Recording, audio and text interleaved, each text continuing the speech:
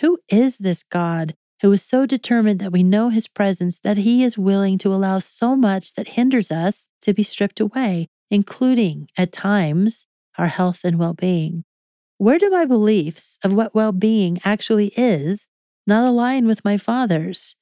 It makes me wonder. It also fills me with wonder that our God is so determined, so cunning, so persevering, and so good that he will fight for our hearts through every moment and situation of our days that we might know him. For it is not in health that we find joy.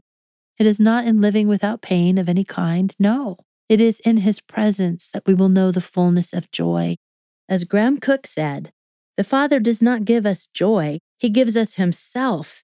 He is absolute joy personified. Let that sink in. God doesn't merely give us joy. He gives us himself, joy incarnate.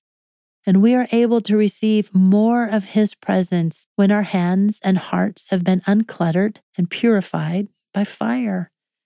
Oftentimes, that purifying hurts, but none of it is without a greater good. And whatever is going on within our lives or around them, we can live with a heart that is expectantly waiting, a heart that is grounded in hope. Romans 15:13 says, "May the God of hope fill you with all joy and peace as you trust in him, so that you may overflow with hope by the power of the Holy Spirit."